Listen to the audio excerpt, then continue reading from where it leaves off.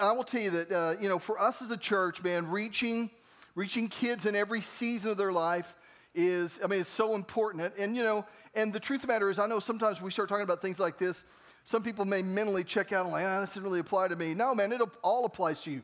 If you're a believer, if you're a Christian, part of our responsibility is that we're called to run this race. And the problem is, for too long, people like me have said it's a marathon, and so we view it as a race we run alone.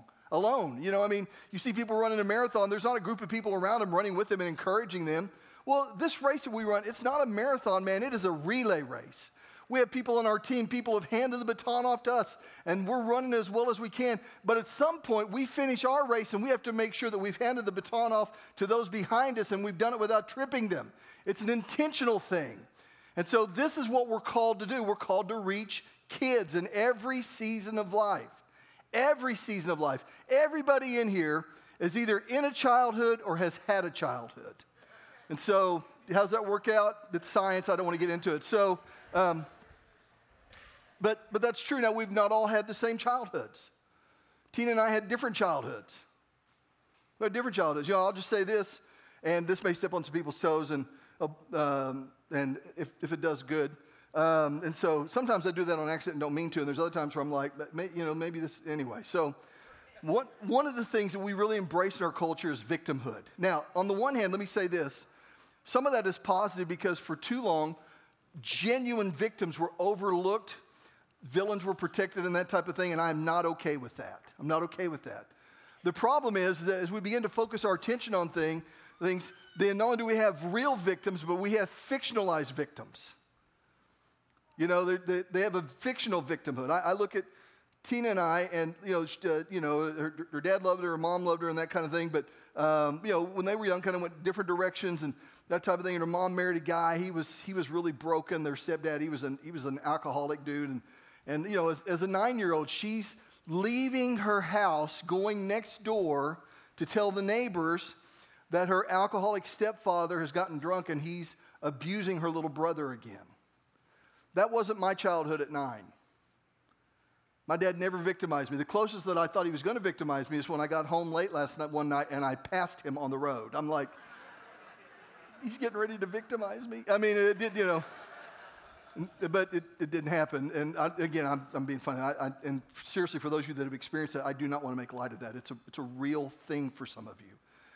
And so, but it's so important that we reach kids. Jesus talked about it. He said, look, man, don't forbid the kids from coming to me. Kids, they create issues. They create challenges, man. You can tell when kids are around. Things are messy. They're broken. Stuff's broken. I still have evidence in my house. All of our kids are adults and, they have their own homes now. But there's still stuff around our house that we're still fixing years later from their presence. When we lived in New Mexico, David was our oldest, and then Daniel, and then Ashley. And I do not know why it is, but Daniel liked encouraging his sister Ashley to provoke their older brother David. Is that not right, David? And so David just wanted to be left alone. He was just kind of like, I'm just cool. I can play my video game. I can do my thing. And Dana would be like, let's go spy on him. And so Ashley would like bear crawl or just combat crawl through there. And she'd look behind to see if Daniel's with her, and he's not. And then he would make a noise letting David, David was kind of alerted. All of a sudden he sees his sister on the floor like, what? And she's like, Daniel, help me. And Daniel abandoned ship. And so I remember one day that's funny. We got to go to town with Jake and Ashley with their kids for a few days, and we're telling some stories. And one day I wasn't home, and Ashley had done something to David, and David is chasing her down the hallway, and he pushes her, right? Yeah. He says with a shameful smile on his face, he pushes her, and when he pushes her, she trips, and she puts a hole in the wall. And Ashley's got a pretty good-sized melon on her head. So she looks like a walking candy apple. But, so she's got this, there's a hole in the wall. And David, being the caring brother, his first thing is, don't tell Dad how this happened. Is it something like that? Was that kind of how it went or whatever? Stop crying and don't tell Dad how this happened. By the way, you were well on your way to fatherhood. So, So, we just, that it was one of those things that, and I did find out. Did you get in real trouble? I don't remember. Yes. Okay. Odds are pretty good that, yes, that happened. So, and again, it was just, a sign that there are kids there. And so, man, and they don't, they spend money. They typically don't make money. And I mean, there's just all of these things when you think about in your own life personally, that churches can have that same mindset. And yet the reality of it is that we're called to reach kids in every season of life. And it's not a small calling. It's not an afterthought or just kind of a side issue. It's one of those things that God has given us, that he's entrusted us with. And, my story is that, again, as you know, many of you know, I grew up in church, and I thought that I was going to be going into teaching and coaching, but God kept dealing with my heart a different direction. And so I eventually said, I think he's calling me to like full-time pulpit ministry. Well, I ministered to teenagers for over 20 years. I thought I would be doing it for the rest of my life. And it was one of those things that, you just have a calling on your life to do it. And just because they're church kids doesn't mean they don't do, dumb things. I remember we'd go to camp, and I would get woken up, at like 4 o'clock in the morning, and they'd go, hey, are these kids in your youth group? And not at 4 in the morning, they're not. And so, my last year was such a privilege when one of them woke me up, and they go, hey, one of these kids, I think they're in your youth group, one of them says that you're his dad. And I look up, and it's Daniel. He'd snuck out, and I'm like, I'm disowning him. And so, but still just kind of this calling, this thing in me that just God's dealing with me on a regular basis. And so I knew when we started a church that it would not be an insignificant part of what we do. Jesus said in Matthew 6:21, he said, where your treasure is, there your heart will be also. And if you want to know what matters to a church, look where they spend their money.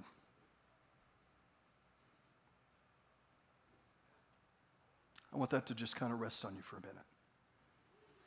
We have multiple staff people that we pay to minister to our kids. We're getting ready to do a thing next month we did last year where we're going to give away brand new shoes, name brand shoes to kids. Because we know how challenging it can be for parents to provide shoes. And it's one of those, one less thing that a family has to think about. It's also one other thing that may not be a big deal to you or I, but to a kid, man, sometimes it speaks volumes to be able to go to school with new shoes on. So we gave out over 563 new pairs last year. We think we'll give away between 700 to 800 new pairs this year. And so, and I want to thank you guys in advance for paying for them. And so, so we'll talk about that later. But, but it's just one of those things that God's called us to do. And so we are doing the Next Gen Rally, the other thing. But I want to talk to you for the next few weeks about, the things regarding kids, about reaching them. Now, and again, you're like, oh man, I thought we were going to talk about this. I don't have kids or whatever. Well, just because you don't have kids doesn't mean that God's going to let you, disinterest yourself from them and from what God wants to do. So open up your Bibles, if you would, to 1 Samuel chapter 3. 1 Samuel's in the Old Testament. It's like the 9th book of the Old Testament. Genesis, Exodus, Leviticus, Numbers, Deuteronomy, Joshua, Judges, Ruth, 1 Samuel. While you're turning there, I'm going to pray. Father, we come to you in the name of Jesus. Use me this morning, Father. Help me in the name of Jesus to just minister truth. Let the Holy Spirit help me. Lord, just move in here. Just deal with this, Father. Expand our vision. Enlarge what you've called us to do. God, I don't want our best days to be right now, but I want us to begin to continue to plan and work for and look ahead to our best days that are yet ahead of us. We're so grateful for all the things that you've done, for all the stories that have been changed and transformed here, for all the lives that have been impacted. But I thank you, Father, there's more. There's more. And so we commit, we invest, we engage in our community and the communities around us and in the lives of kids, Father. Let there be an anointing where it's not just an activity, not just a social gathering, but there's a real presence in the things that we do where Jesus is a part of. And Father, I'll say this, that I know that we have parents in here that raised their kids in church and brought them to church, and maybe they're in a season of just kind of awayness. And as a parent, man, you can be like, man, I did all, I wasn't perfect, but I did the right things as best I knew, and I see where they are. Father, let them be encouraged this morning that the seeds that were planted in their kids' lives, That seed doesn't age, it doesn't get old, it doesn't wear out, but it is an eternal seed. And I thank you, Father, that you continue to deal with them and speak to them, even in their time in the distant land. And I thank you, Father, that my prayer is that they at some point begin to return home to the joy of their parents. And I thank you for that in Jesus' name. Amen. So anyway, in 1 Samuel chapter 3, Samuel, as many of you may know, his mother's name was Hannah, and she wanted to have a baby, and she didn't have one. And so she was so overcome with the desire and the ache in her heart to have a child that one day she was in the temple. It was like, being their version of church. She was in the temple, and she was praying, and she was so consumed with grief and such an ache for not having a baby that the priest came along, and he thought she was drunk. And he was like, hey, this is kind of like inappropriate. You're showing up to church drunk. What's wrong with you? She says, no, I'm not drunk. She says, I just want a kid. I want a baby. And so the priest, man, by the Spirit of God, he prophesied over her. He said, you're going to have a child. And she said, if I do, if God gives me a child, then I'll give him to the Lord. Well, like the next year, she has a baby. And after he's weaned, a few years later, after he's weaned and kind of ready, she brings him to the temple. And she says, I'm the lady a few years ago that you thought, was like intoxicated, but I wasn't. I was just overcome by grief. And you prophesied over me that I would have a child. Well, I did, and I told the Lord that if he would give him to me, I would give him to the Lord. And I'm here to keep my promise. I'm dedicating him to the service of the Lord. Well, that was Samuel. So we pick up in 1 Samuel 3, verse 1, and it says this, meanwhile, the boy Samuel served the Lord. Everybody say, serve the Lord. So I think it's interesting that even though he was a child, that he was still serving the Lord. That's really a different picture a lot of times than we have as Christians or that churches think of as kids. When we think about serving the Lord, we usually think that happens whenever you're in your 30s. That you've been through your teen years, you kind of sowed your wild oats in your 20s, and now in your 30s you're ready to get serious and adult. Now you can do something for God.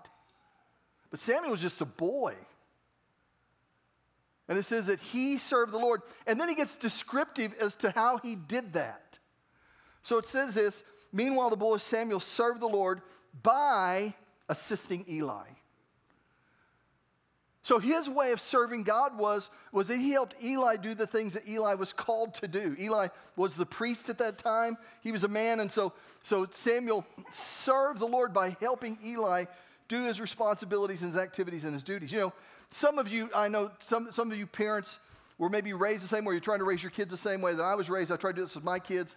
And that is that the truth of the matter is that one of the first exposures our kids get if we're raising them in church to serving the Lord is by letting them serve themselves, by making sure that they're there, making sure that they have an opportunity to serve. I think it would be good for us at times to ask ourselves, what do I want my kids' story to be when they leave my house? Because there's going to be a story as to what mattered to us as a family. Will they be able to say that, going to church and being a part of that and being a part of the community that worship together and serving, that was their normal? Or was that their every now and then? But one of the things I think we lose sight of, taking notes, number one is this, is that our kids begin serving God by helping us. Like if you were to step over there in the elementary age area right there, our kids' life, that you would see kids helping lead in worship and doing various things like that. You would see some kids, and we have an age limit, that would be old enough to help serve in what Stacy's doing over here. Well, not only are they helping Stacy, not only helping Ashley and the other leaders around there, but what they have to understand is that in helping them, that they are in reality serving God. So, again, that God didn't wait until they were full-on adults where they could begin to give towards the church and not break things and stuff like that to say, okay, now I have something for you. No, man, as kids, he has stuff for them to do. We've said this before, and some of you know this, and for some of you, it's not a big deal. You've heard it a lot. But for some of you, maybe you're hearing it for the first time. Kids are not the church of tomorrow. They're the church of right now. And so we believe it's such an important thing. It's such a significant thing that, at some point, again, as I talked about this being a relay race, at some point, we all finish our race. And who have we left the rest of the race to? You say, well, when does the race end, Pastor Rick? When Jesus comes back. But until then, it's going on. It's going on. Let me just tell you something right now. The issue we face in our nation, that they're not government issues. Now, I'm not saying that who we vote for is not important, because I believe it is. And we should pray. But I believe that when the family and the church does what they're supposed to do, it fixes other stuff. So,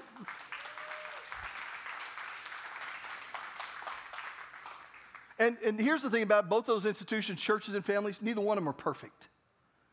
And part of the thing is the enemy wants to disqualify us, and we'll talk about that more in just a minute because we know we're not perfect. But I think there has to be an awakening in us that God's not waiting on our kids before he has something for them to do. He's waiting on us to be available so they can help us do it. And so as we begin to engage and follow the plan of God, and I'm just grateful. I'll say this, I've coached Little League sports, and for any of you that are involved in Little League sports, I'm grateful to you. The influence, the impact you have on kids' lives, being that presence, and especially I hope it's a godly one. I mean, I know for our oldest grandson, Eli, his first baseball coach was Wayne McCombs. And Wayne is a good man, and he loves baseball. And I mean, my grandson still loves baseball, still likes playing. And I think one of the reasons why is because Wayne was so good with him. But Wayne went out there not just as a guy trying to relive his childhood and coach baseball. He went out there as a guy that loves baseball and loves kids, and he impacted them in that way. And I think that was a work of God that took place. And I think the same thing happens, not just in sports, but some of you are engaged like in things like cheerleaders, and you're engaged in band and other social programs and outreaches, and I'm not minimizing or diminishing those things at all. I think they can be a calling that you do. But I also think that church doesn't take backseat to any of those things, and the value and the significance of what takes place in church is so important that I can, without hesitation, challenge us to be engaged in the lives of kids, not just into what takes place beyond these walls, but what takes place inside these walls. It makes a difference. You make a difference. And so right here we see that God used Samuel, that Samuel was able to serve the Lord and wasn't even aware at the time that that's what he was doing. But he served the Lord by assisting Eli. It's very specific.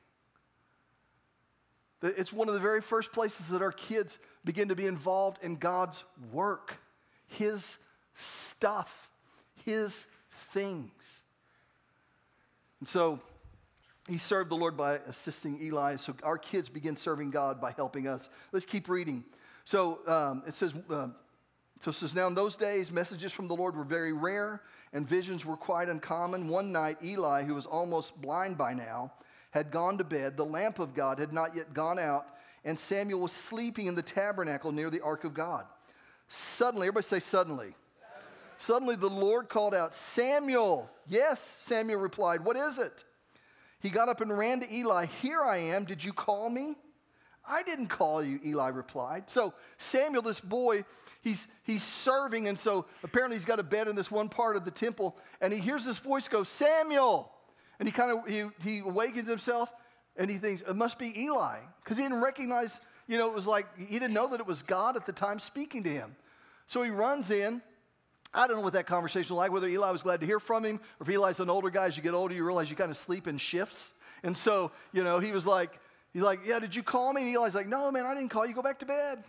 Go back to bed. Bad pizza or something. Anyway, so he goes back to bed, and he says, what is it? He got up and so he says, suddenly the Lord called out, Samuel. Yes, Samuel replied, what is it? He got up and ran to Eli. Here I am. Did you call me? I didn't call you, Eli replied. Go back to bed. So he did. Then the Lord called out again. Everybody say again. Samuel got up and went to Eli. Here I am. Did you call me? I didn't call you, my son, Eli said. Go back to bed. Samuel did not yet know the Lord because he had never had a message from the Lord before. So he didn't recognize it was God talking to him, but I think there's something really important that we have to hang on to. And I really want you not just to hear this as information, but I want it to sink in your spirit, and it's this right here. God speaks to our kids. He deals with them about their lives. He sees them. He speaks to them. I've shared, again, my story's different than yours, but having been raised in church, I think about different seasons of my life. And at the time now, I look back and it was God dealing with me, convicting me. I remember when I was about 12 years old, I began to have an awareness of the voice of my conscience. And that's a lot of times is the voice that, that God wants to use to speak to us on the inside. And so that's why we need to keep it as pure as we can. But I didn't know at the time that it was him. I just knew that I was dealing with things in my life that I'd never dealt with before. I remember one day I sat in church. We were going to Redeemer Lutheran and just began to having some struggles that you do at 12 and 13. And I can't remember what was going on, why I was there in this area by myself, but I just kind of sat in a pew. And I remember there's a stained glass window, just this picture, I think it was like of Jesus holding a lamb or so. I can't remember what it was, but it was just some kind of stained glass window. I had that in my memory. And I just sat there for the longest time just talking to God as a kid about the season in my life. My parents didn't know it. I didn't go tell them, like, hey, what have you been doing? I've been praying for the last 30 minutes. And I don't even know if I viewed it as praying at that time. I just remember just talking to him. Just kind of an awakening to the reality of him in my life. I didn't know what, again, looking back on it, it's way more significant than I realized. I shared with you when I was 15 years old and a sophomore, at the beginning of my sophomore year at Claremore High School, how this revival had taken place over the summer. And my whole class was impacted. And for the next few years, the class that I was in had several strong Christians. We would do our own Bible study in one of the teachers' classrooms 3 days a week before school started. And a student would lead it each day. We did it on our own. Nobody had to tell us to do it. But it was one of those things, again, that even as teenagers now, we still did dumb things. I still did teenage things, stupid things, crazy things. But God still spoke to me. He still dealt with me and other people, not just me, but other people in our class. He speaks to our kids. He gives them direction. He reveals things to them. Sometimes it's kind of slow and it's just kind of nudges here and there. Sometimes as you get old enough, it even can be conviction for our relationships and how they operate. And I'm not just talking about with the opposite sex, but with our parents. It's God speaking to us. And I'll just say this, in a few months, we'll have a series on parenting. And the truth of the matter is, I think we miss it as parents sometimes. We miss those moments and those opportunities to let kids know that was God speaking to you. That was him dealing with you. But what happens is because kids are messy. I mean, they just are. By nature, it's messy. They break stuff. They tear things up. And they cost money. Have you noticed that? They do, yeah. Yeah, you better believe it a lot. Like I said, we're still fixing stuff. It's years later. Why are you fixing it? We don't have the money. We're still doing our best to fix it. But because of that, and seemingly they bring nothing to it, then we want to wait till they're adults in the church before we communicate to them that they matter. Hey, it's too late. It's too late for a lot of them. The greatest impact the church has on those that are like 16 years and younger. And there's so many churches have neglected them and been indifferent to them. And I love the local church, man. I'm not beating up on the local church. I get mad when people do that. And I don't want to do that at all. I don't think it's done on purpose or out of selfishness. There's just a lack of awareness. But we're not going to be that place. We're not going to be that place. One of the next big things that we're going to do, and we'll have more information as time goes on, is we're going to what we've done to this facility here and that type of thing, we'll do something similar for the age group of our newborns, our toddlers, our pre-Kers, and our elementary age kids. We're going to do like a kind of a renovation of that, and it's going to be cool, and it's going to say to kids, we've thought of you. And yeah, go ahead and clap, man. Part of their memory when they leave is that I hope that their story is, the church I went to as a kid, they cared about me. Because we do. And one of the reasons is because kids learn to serve God by helping us And the other reason is that God doesn't wait till you're in your 20s before he starts speaking. He speaks to kids in kid language. He talks to them. He deals with them. He sees them. I mean, we can look at Jesus, what he did when, all these kids were coming around and the disciples were like, they were annoyed, man, their kids are making noise, get them away. And Jesus said, stop that. Don't keep them from coming to me. What's wrong with you? This is what the kingdom of God is like. I believe heaven, some people are going to be so uncomfortable in heaven because there are going to be so many kids there. It's going to be so noisy.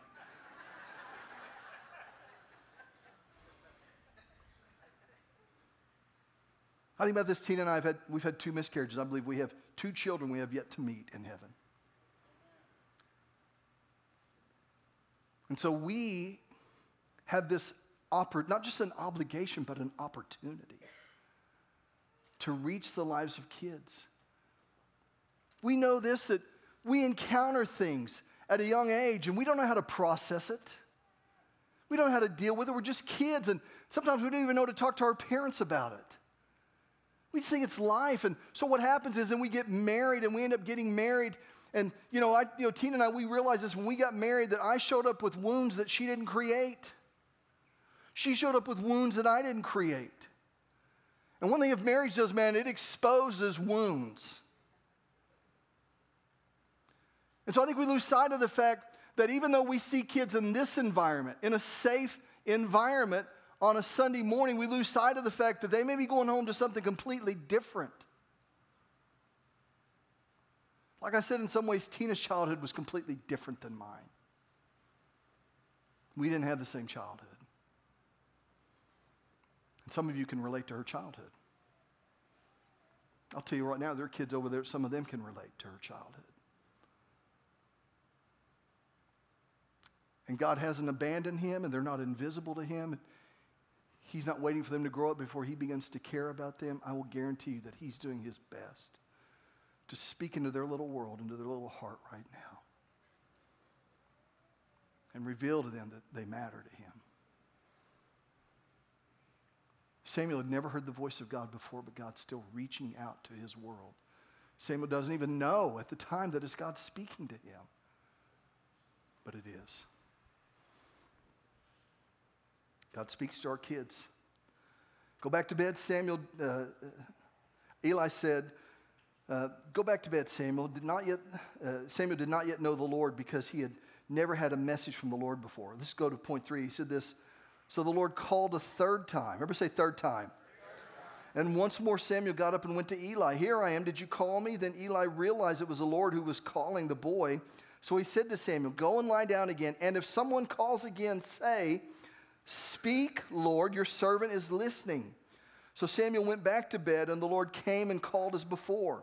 Samuel, Samuel. And Samuel replied, speak, your servant is listening. Then the Lord said to Samuel, I'm about to do a shocking thing in Israel. God's given this revelation to this boy, telling him what he's getting ready to do for the people that Samuel's a part of. The wild thing about it is, even though that God was speaking to Samuel, Samuel didn't know that it was God's voice.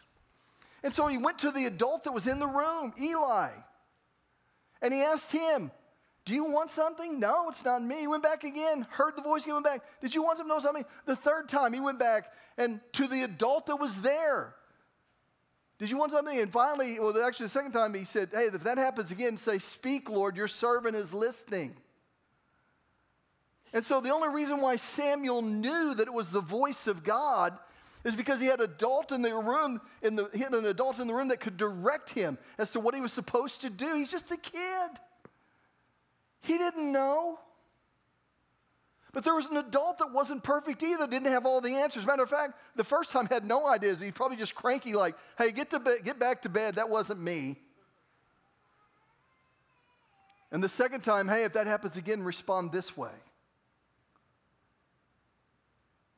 And then we find out about Eli's life, that there are things that God's dealing with him about and just some things going on, and he's getting ready to face some hardship, and those kind of things. He was by no means perfect. And yet in the life of Samuel, one of the most significant spiritual leaders, matter of fact, in that season, the most significant spiritual leader, this boy was impacted by the person that was connected to him in the service of the Lord in the temple that they were at together. And here's what we have to understand if you're taking notes. Number 3 is this, is that our kids need us to teach them what God is doing in their life. The question is not, is God wanting to do something in our kids' lives? And when I say, I'm not just talking about your personal kids, but the responsibility that we have as a church that show up here, that God has given us, that he's entrusted us with. That he's entrusted us when their lives are precious. That they're having God do things in their world right now that make no sense to them. They don't know what's going on. They may not even be aware that God is doing it. And yet it is God. Samuel didn't even know that it was God speaking to him. And Eli's like, well, hey, next time, respond this way. In other words, Eli was teaching Samuel how to engage in God dealing with him.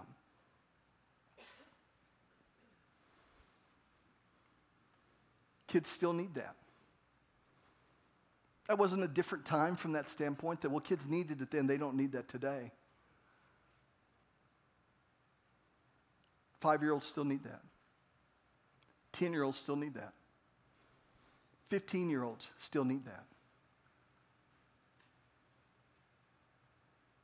This revival took place in our school. First Baptist had a youth minister. His name was Mike Thomas. He began to show up to football practice. He just watched us practice. He would encourage us. Got to know one of the guys and asked him if he could disciple him. Discipled him. Took him through like an 8-week thing. With the condition that when I'm through with you, you're going to disciple one of your teammates. Over a period of time, all of us had either been discipled by Mike Thomas or discipled by somebody that had been discipled by Mike Thomas. I didn't know to value it like I should. I love Jesus, but I like girls. And sometimes I like girls so much it could be a distraction to how much I love Jesus. But I had this presence in my life. It wasn't perfect. But this guy in my life that would help me and direct me along the way.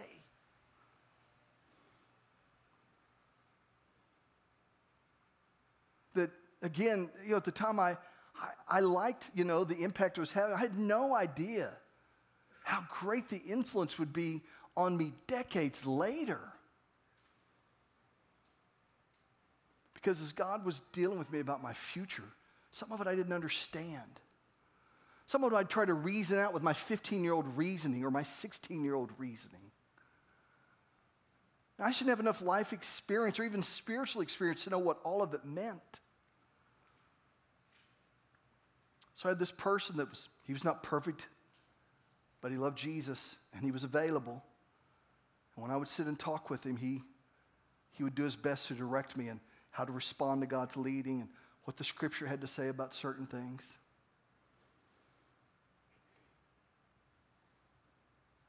I didn't value him because he was the coolest guy in the world, because quite honestly, he wasn't. He was just available. And he listened. And he knew he wasn't perfect. And I knew he wasn't perfect. But I knew he loved God, and I knew that he was further in his walk. And there were things that he knew that I don't. It impacted me.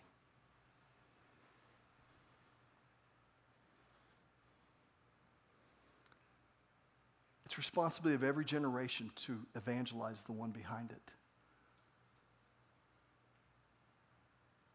And the condition of the next generation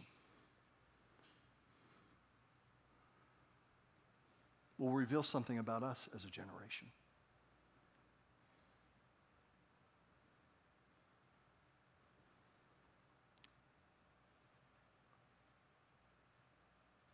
There's a reason why church attendance in our country is dropping in so many places. We're the exception. I think we're like, I don't know whether it's like a 0.1% or some small percentage of churches that are bigger than they were before COVID. Overwhelming the majority of them that are still open are not. And a bunch have closed. We can't take for granted what God's done with us. It's got to be prayed over and nurtured and committed to. And the problem is that we get indifferent because we think it's attached to the name on the outside as opposed to attached to the name of a child. And that's what gives it distinction.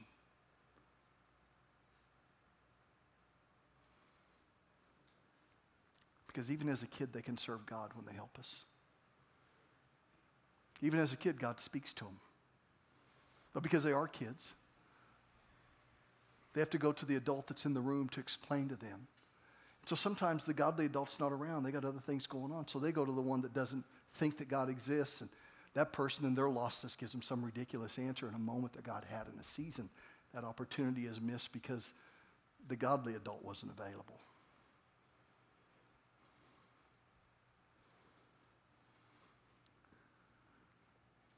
Our kids, they need us to teach them what God is doing in their life. When I say our kids, again, the ones that families have entrusted us with, God has entrusted us with in here. It's not a small thing. For us, it's one of the most significant things. It's one of the areas that we invest the most of our finances in. Because Jesus said, where your treasure is, there your heart will be also.